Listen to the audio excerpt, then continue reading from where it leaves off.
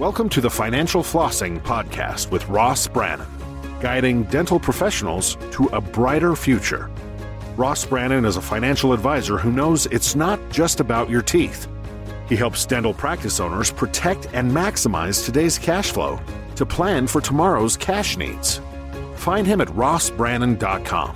On the show, he brings together experts to help dental professionals looking to make smart money decisions to grow their income, turn their retirement goals into reality, and improve their lives. And now, here's your host, Ross Brannan. Welcome to the show.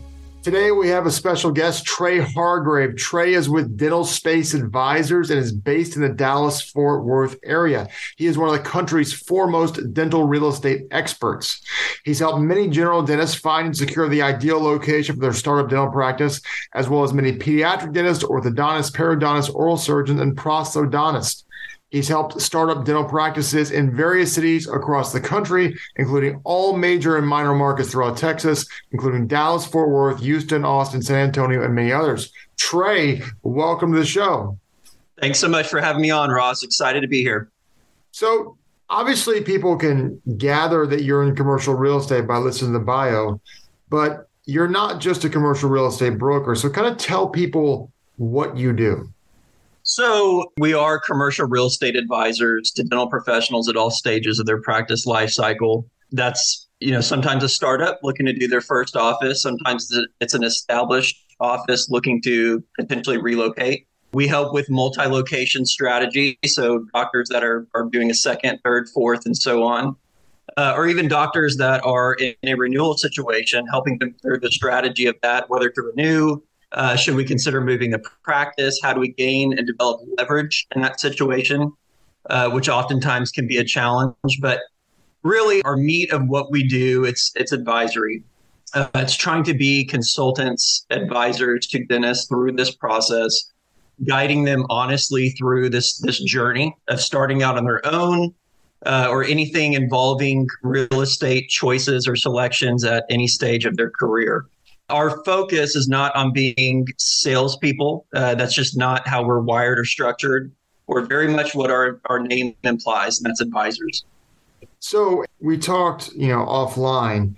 And so the way you guys approach it is vastly different and more strategic and detailed than the way a lot of commercial real estate agents deal with finding a space. Talk a little bit about how you're different, and not that they're wrong, but just how you're different in the way you approach it.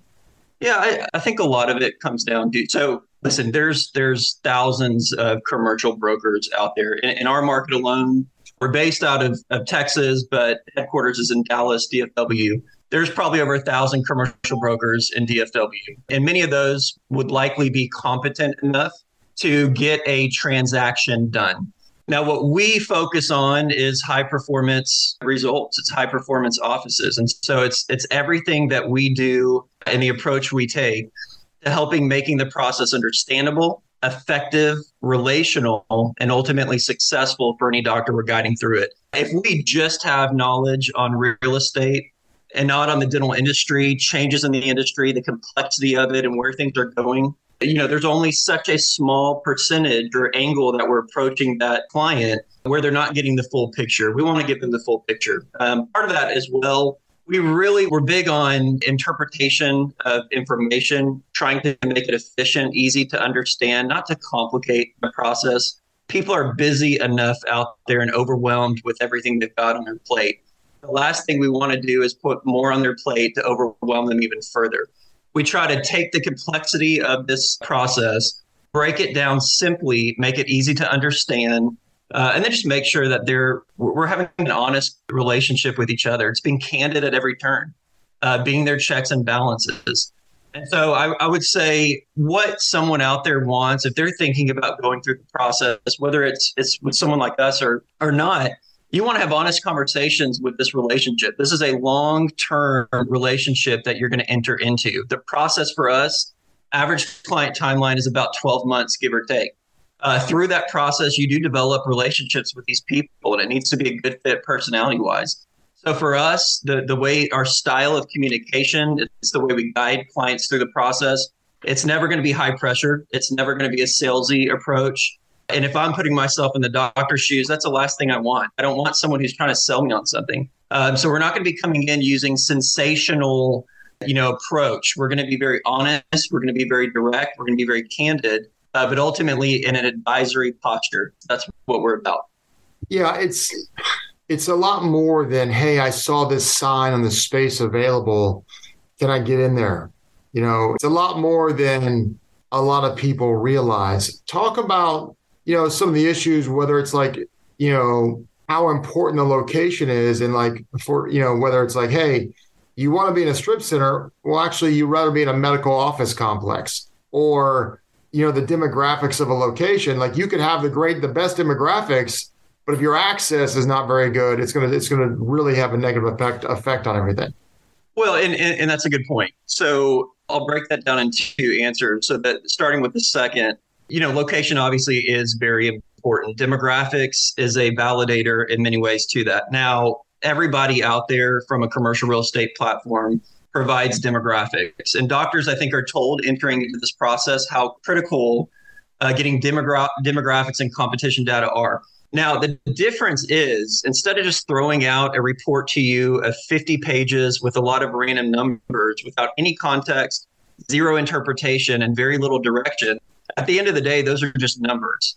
What really it comes down to a collaborative approach, someone who's guiding you through, that has the knowledge, the expertise, but is able to break that down and interpret it and give them direction to have that then take you on a path towards hopefully what is the targeted ideal location. You'll see a lot of these brokers out there that they'll, think more is better. It's quantity, not quality. So they'll send this huge report trying to impress a doctor. The doctor gets this and says, okay, looks great, but I have no idea what to do with this. I don't know how to interpret these numbers or how this leads me into the direction I need to go for the location I want to choose. For us, it's about balancing that approach. It's taking these numbers, it's making it very easy to understand. Our visual presentation, we do a lot of infographics. The last thing I want to do is send a 20-page report of a bunch of random numbers and have a doctor be more confused than they were before they got it. So having a visual presentation of the data, easy to understand, only the key relevant information that they really need to know. And that's dental specific. That's what's important. And then it's giving interpretation and direction to that. It's having conversations about it, making sure they understand it. Even on the competition ratio. Let me interrupt you. You said that's dental specific because, you could be, a lot of times people will say medical and dental are the same thing. And there's obviously a lot of overlapping. But if you're an oncologist, it doesn't really matter what your ingress egress is. It doesn't really matter what the demographics are. If someone has cancer, they're going to the oncologist. Versus a dentist, it's got to be a little more customer patient focused versus a medical scenario in many cases. Am I right? It is. I mean, the reality is, and there's different ways to look at this, but you're a community-based practice. You're not an impulsive destination like a restaurant would be. So it's how you build that presence. It's what the community around you reflects and how that fits the goals of the type of practice you want to have. And all of that is validated in many ways by the demographics and the data. But it's got to be a collaborative approach. You have to have honest conversations with whoever the advisor is you're working with about what's behind those numbers. So for instance, I'll give an example. If I sent you a location and it had a dentist to population ratio, meaning the number of dental providers in that area in relation to the amount of population density, that said over 1 per 3,000, meaning one dentist per 3,000 people serving that area, that would be considered a very good ratio. Historically, we like to look at anything over 1 per 2,000. Now, there's a lot more to that. If you go out to that site and you see 5 dentists across the street, let's say 3 are major DSOs, which are extremely aggressive on marketing, and then 2 are large established private practices. I don't care how strong that ratio is of 1 per 3,000, it feels competitive. And we need to understand who these competitors are, how your space compares to them, and how you're going to be positioned as the new dentist coming into a situation of pretty strong competition around you. So even within that data, it's having these conversations. It's guiding each other through this where We're giving you an honest assessment of that. Even if the data says this could be favorable, will it be? Will it be favorable? And then even in that, it's getting the relevant data. Is a 3-mile radial analysis an appropriate evaluation of the competition for that location? Or is there a trade area? Are there artificial boundaries that 3 miles not really taking into account, where it's not really reflecting the true accurate picture of where you're drawing patients from? Those are conversations we want to have. What is relevant? What makes sense? And what's the best approach to evaluating this location for your new practice? Now, going back real quick to the first, retail versus medical office, we get this all the time. I think it is situational, and it's situational based on market, based on the individual, based on what the norm or trend is for dental practices in that city or that town. For instance, for Texas, the major metroplexes, retail is a big deal right now. The consumer expects convenience, and convenience is oftentimes found in retail. Now, does that mean you have to go retail? Absolutely not. There's some doctors that, from a professional image, just have a really tough time picturing themselves going into a retail environment. And I totally get that. Aesthetically, professionally, there's a lot to be desired about a medical office or a professional office setting. Well, but what you really have to understand, or you have to think about, is, okay, based on the type of dentistry you want to practice, based on the profile of the patient you want to attract, and the overall impression you're going for, aside from the attributes everybody wants, like visibility, accessibility, signage, all that, are you the strip center dentist or not? Would you be comfortable with a liquor store or a CBD shop coming in? And if they do, how does that impact your impression for patients? Those are questions a doctor has to ask personally. Now, you're still balancing that with what everybody else in the market's doing. If you're the only dentist on the block and there's 15 other practices that are all in these high visibility, high profile retail strip centers, and you're the one who's hidden and tucked back off the street, you need to understand how that's going to impact your ability to draw patients in the door locating in that type of situation. Well, in the strip center thing, you also have to take into account, do you want to own? Because there's never an opportunity, rarely is there an opportunity to own if you're in the retail center versus if you're in a medical office, you can own. Which is true. And there's long-term goals that play into that. If you have aspirations to grow into a multi-location practice, freeing up capital where you're leasing in a retail environment, starting out and then going and growing it to second, third, fourth, that has to be consideration versus tying up capital in one location in a building that you own and practice out of. What do you see as the biggest mistake dentists make when it comes to real estate? I think it's when they get caught up and focused on singular items instead of looking at the big picture. To give examples of that, I've had clients where their preference or their ideal practice is high-end dentistry. It's laser dentistry, cosmetic, a higher income patient. And they've ultimately pursued a real estate location that was cheap rent. Or it was, let's say, a former dental office where they had blinders on because they were seeing several $100,000 of cost savings, which I don't blame them. I like deals as well, but that's what they pursued. And it's because they were looking at savings, or they were looking at how much allowance the landlord was willing to give, or something blingy, instead of really the big picture of, okay, does this location fit the type of dentistry I want to practice, the type of patient I want to draw in? And is there a connection of both? So to give an example of what I was just talking about, I've had doctors that have gone into what I would call a demographic that's kind of more your Honda Accord or Honda Civic community, which there's nothing wrong with. I drove a Honda Accord for a long time. But if you're trying to practice in a Rolls-Royce type practice environment, and those are the treatments you want to do, it's going to be really tough to make the connection to that community because that's not the fit. And that's what I see where people jump into mistakes. It's where they have singular focus that dictates their decision on where they ultimately locate. And it's not a long-term fit with what their goals and objectives really were getting started. And saving money on the front end will end up costing you money, typically a multiple of what you saved. It will cost you over the long haul, even if that means having to move spaces or your revenues down, because moving is not inexpensive, I'm assuming. It's not. And dentists are usually long-term occupants. They have one of the longest average occupancies of any other business out there. And a lot of the reason is the investment they put into the space.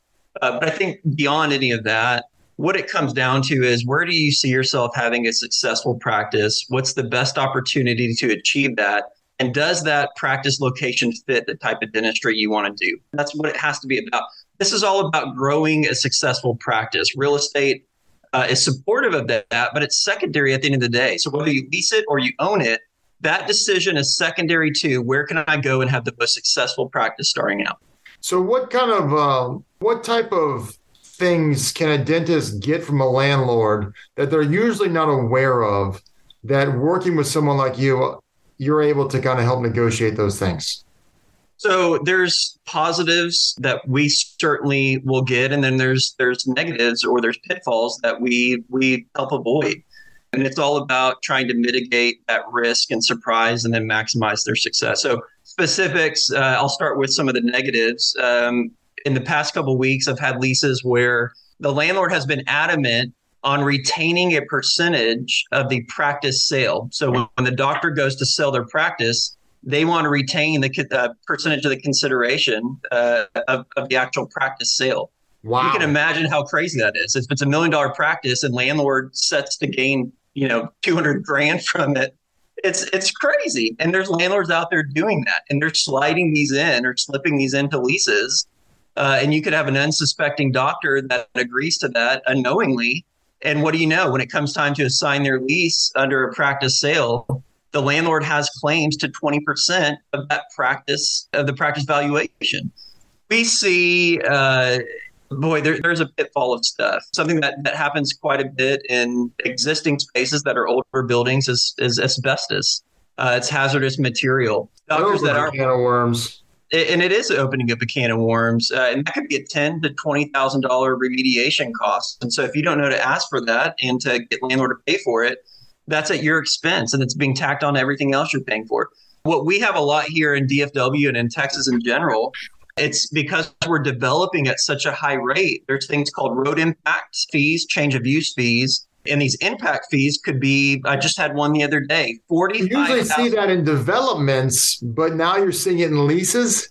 These are being transferred from the landlord to the tenant because what these landlords are doing is trying to get any approach to pass through cost to the tenant in every single situation. And so when they're going to develop these sites, they're looking at their cost basis in the deal. And they're also looking at what could we transfer or delay a cost that we would naturally incur and pass that on to the tenant. One way of doing that is in the form of impact fees or change of use fees. Instead of making dental an approved use in a new building, they make it general retail, and they pass that cost through to the tenant when they go to submit permits. So we just had a client that had a landlord send them a $45,000 bill last week for an impact fee that they should have been responsible for. Now, fortunately, that was an item that we're always sensitive to in the lease review, and we had it as a landlord responsibility. So they were not happy or pleased when we went back, referenced that language, and said, "Hey, this is actually your $45,000 bill." Now, if you didn't have that coverage, that's a hit, and that's a big, big hit. Well, there's no way a dentist without the proper real estate agent would ever know that or catch that. Well, and again, it's about checks and balances. It's having a good attorney. It's having a good real estate broker, because they don't compete. They're collaborative with each other, and they check and balance each other's review. Your broker should be looking heavily from a business and an economic perspective, and that's all items of the business. Not just the economics of the deal, but your attorney obviously is going to have more legal focus. So there's a lot of avenues that you're not going to be necessarily verged on, that you need to have a team approach to make sure that you're mitigating that risk. So what you're telling me is the real estate industry has evolved from triple net leases to quadruple net leases now. It can. And these management fees, you need to make sure you understand how those are being detailed within the lease document. Because they can, if it's open-ended, they can technically charge whatever they want for property management if you don't have a cap or a limit to how much those can increase or how much they can be. Yeah. Yeah, that's absolutely fascinating. So what do you see out there with the real estate market slowing down and interest rates going up? What do you see out in the commercial market right now? So commercial hasn't At least, and again, I'm always hesitant to speak generally because each market across the country is different. And we do work within different markets throughout the country, but our main focus is Texas. Texas has not incurred a slowdown on commercial real estate. Now, there have been some impacts. So rising interest rates, for instance, has made some developers out there that were considering a new development. They may be hesitating right now, or they may have pulled back. Their lender might be pulling back.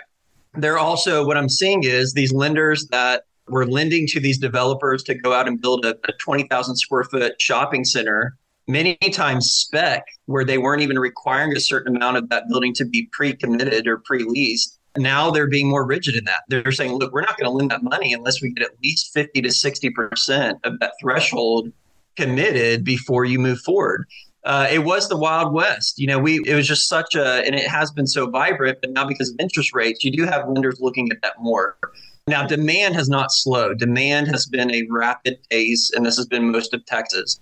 Now, our market's a little different than other places, but rarely do you have the volatile chain reaction of what residential is incurring to commercial. Now, it may lag, and some folks, experts in the dental industry, are saying still right now we're on COVID hangover of patients and build up and high demand. And at some point that's going to trail. But from a commercial real estate, because of the complexity involved, you just don't have the volatile personal overreaction like you do in the residential market. So we haven't seen it. Now, there are some things impacting because of the rates. You have some developers that I think are going to continue pressing pause, or at least thinking twice about developing centers. And what that's going to do, it's likely going to create a shortage of supply. We already are undersupplied in terms of product, commercial real estate product here in Texas compared to the level of demand. There's a lot of demand, and that demand has stayed high. Occupancy rates have been at near historic highs. We're close to 96 to 97% in most of the major metroplexes across Texas. So you have very little vacancy, but you have very little product coming online on the market. That demand has stayed at a very, very high point. So it is going to be interesting if you have developers pressing pause on new development, given that demand seemingly is not slowing down. What do you see, or maybe a better way to say this is, when should a dentist consider buying versus leasing, and when should they consider leasing versus buying? So if this were in a vacuum, if everything else was equal and the opportunity was equal, buying is always going to be attractive. The thought of ownership, of equity, building your own legacy, the flexibility that can allow you, not only in your occupancy there, but also when it comes time to sell it, you can be the landlord at that point. There's a lot of attraction to that. Tax incentives. Now, it does come with a cost. You're tying up more capital. And as a startup dentist, that can be scary. When you go in with that cost basis where you don't have a single patient guaranteed to come through the door, it's a large capital investment to make. And that's why a lot of times who we will see buy condos or buy real estate will be an established practice. They've already built up a patient base. It becomes at that point in their career more about long-term future because they're already stable. They've stabilized the practice. As a new practice, a lot of times because you have a growth mindset, I have to come in, generate patients, and grow that to stabilize it. Oftentimes that ends up being a lease scenario. Now, at the end of the day, whether it's lease or own, it's all about the opportunity. It's about where will you go in, have the best opportunity for success. If that is in a ownership option, great. In fact, we probably would prefer that if that opportunity exists for many reasons. Now, I will say the majority of startups do end up in lease scenarios. That's by far the most common. When you look at opportunities in the market, and this is most of Texas, and I've seen this nationally as well, you're going to have a vast abundance of lease options over purchase options. Purchase options are just limited. A lot in commercial real estate is sold as investment, meaning if they put it on the market, it's oftentimes 100% leased or occupied property that they're selling nationally as an investment opportunity. So usually you're just not going to have an abundance of ownership opportunities in commercial real estate. Most are going to be lease. Do you ever see landlords charging a rent based off the revenue of the practice? What they try to do is do what's called percentage rent. So to a degree, yes. And in fact, to the prior point we had, I see that in most leases where they try asking for this language. Now, it's one of the key foundational points we strike right away. We as a dental or medical office should never have to pay to landlord a percentage of our profits to kick back in addition to rent. Now, what's crazy is restaurants do. It's very common in most restaurant leases here in Texas. Retail does too a lot of times. And retail will too. And so what that means to the viewers, this restaurant going in that's paying their base rent and they're paying their expenses, their triple nets to a landlord. And then in addition to that, they're paying a percentage of their profits over an established break-even point back to the landlord. So landlord is actually benefiting from their business doing well because they're receiving a portion of those profits. That could even be in addition to paying for the patio space as well. Those aren't free. Patios are not free. So they're paying that too. So you look at these restaurants and retailers and the volatility of closures on that. But then you look at the margins and the landlords are not helping their factor. But for dentists, it should never be something you agree to in your lease where you're paying a percentage of your profits of the practice back to the building owner. Should not happen. So if someone wanted to work with you, what does that process look like? So it starts with an initial conversation, whether that be a coffee, a Zoom call, face to face.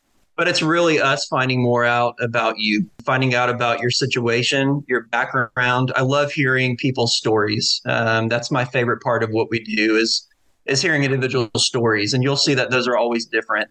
So it's finding out their goals and objectives, finding out what their long-term goals are or short-term goals. And then we go high level of, okay, here's the process. Here's how we can get started together. But for us, we like to take a targeted approach. So the more detail and the more collaboration we can have on the front end, the better the results on the back end. We're not quick to rush into the process because there is a lot to it. And for us, we want to hit the bullseye. We don't want to just throw a dart blindly without really knowing what we're looking for. So that does requires conversations and meetings up front before we get into the meat of looking at spaces. So working with you, it's really a relationship, even a long-term relationship. This is not a transaction like, a lot of people foresee it in these types of situations. Man, to quote one of my favorite movies, The Godfather, it's opposite of what they say. In the movie, they say that this isn't personal, it's strictly business. Well, it's the opposite for us. And it has to be. When you work with someone for a year plus in most cases, it is personal. It's not just business. You start to develop a relationship with them and vice versa. I've got clients that I helped as long as 4, 5, 6 years ago that I meet for dinner. And because of that, you went through this process together at such a critical time in their career. This is their family's livelihood and you take that personally. And so it's natural you're going to have a relationship with them. I'll see some people in sales that have a 30-minute sales process and boom, it's on to the next one. And, naturally, because of the process, you're just not going to have a relational aspect to that. But it is very different in this process. It's just such a long, extensive timeline that it's natural to develop a relationship with the folks that you work with. Now, you do a lot of work with startups, but you also work a lot with existing practices, correct? That's correct. And if someone Go ahead. No, go ahead. No, I was going to just change subject, so I finish that thought right there. Well, and we work a lot with doctors that are considering retiring in 5 to 10 years, and they're trying to get the most out of their practice valuation. And part of that decision is relocating an option. What does my cost basis look like if I were to do that versus the gain I could receive by upgrading an office location and getting back a multiple on when I sell it? So it's trying to advise them through that. Does this make sense? What does the return on investment look like? And then for doctors that are already the multi-location, we help with the strategy on growing it further. And maybe their eventual game plan is to sell it to a DSO or private equity. And it's what does that look like on the consistency of locations to be attractive if you do portfolio sell it in the future. That's great. So if someone wanted to work with you, how would they get in touch with you? So reach out in any method, can email, can call, can find our website or Facebook page. That's all pretty visible under Dental Space Advisors. My name and bio is on our website and my email address is on there as well. So it's dentalspaceadvisors.com. And is there anything that I didn't ask that I should have asked that you feel would be really important to share? I think a lot of people right now are worried about just the future, what the future holds. Not only the market, dentistry, you've got DSO and public consolidation aspect to it. I think people are just nervous in general. And I think, a good example of, to kind of give the big picture, in 1984, there's a dental student that walked into his first day of dental class. His name was Jordan. And he was told by the professor, allegedly, that the golden age of dentistry was over and that if he was looking for a successful career, he picked the wrong industry. So almost 40 years ago. It changed the entire course of this kid's life, and he went into something different. This guy's name was Jordan Belfort, otherwise known as the Wolf of Wall Street. And he went completely different course. Now, I say that for two reasons. One, the golden age of dentistry was not over. We clearly know that. Over 40 years, it's amazing to see what's transpired. But number two, when you're talking to friends or colleagues and you're reading things online or Facebook, a lot of times you do see the anxiety that others are producing without really getting the full picture. And so I think we're still positioned really well in dentistry. You chose a great career. The market historically is always going to have ups and downs. Dentistry is going to have ups and downs. But the champions of private dentistry, it's still a very important thing. And it's still extremely profitable to go and open a practice, but you have to do it right. I would argue that owning a dental practice is a license to print money. It's an incredible opportunity if you treat it like a business. Now, not everyone does, and you've heard me. If you listen to this podcast, you heard me talk about that a lot. But it's an incredible opportunity. So if you're a dentist, kudos to you. Pat yourself on the back. Just take advantage of that. So, Trey, I really appreciate your time today. This has been a very informative conversation. Appreciate it, Ross. Thanks so much for having me on. You've been listening to the Financial Flossing Podcast with Ross Brannan. This has been another episode of Financial Flossing with Ross Brannan, guiding dental professionals to a brighter future. If you liked what you heard, consider subscribing wherever you listen to podcasts. For more on Ross Brannan, visit rossbrannan.com. This podcast is for informational purposes only. Guest speakers and their firms are not affiliated with or endorsed by PAS, Guardian, or North Florida Financial, and opinions stated are their own. External sites and material are provided for your convenience in locating related information and services. Guardian, its subsidiaries, agents, and employees expressly disclaim any responsibility for and do not maintain, control, recommend, or endorse third-party sites, organizations, products, or services, and make no representation as to the completeness, suitability, or quality thereof. Guardian, its subsidiaries, agents, and employees do not provide tax, legal, or accounting advice. Consult your tax, legal, or accounting professional regarding your individual situation. Ross is a registered representative and financial advisor of Park Avenue Securities, LLC, PAS. OSJ 3664, Coolidge Court, Tallahassee, Florida 32311. 850-562-9075. Guardian Life Insurance Company of America. Guardian, New York, New York. PAS is a wholly owned subsidiary of Guardian. North Florida Financial is not an affiliate or subsidiary of PAS or Guardian. Arkansas Insurance License Number 1613-9032 and California Insurance License Number 0L10073-2022-148268 expires 12/24. This podcast is a part of the C-Suite Radio Network. For more top business podcasts, visit c-suiteradio.com.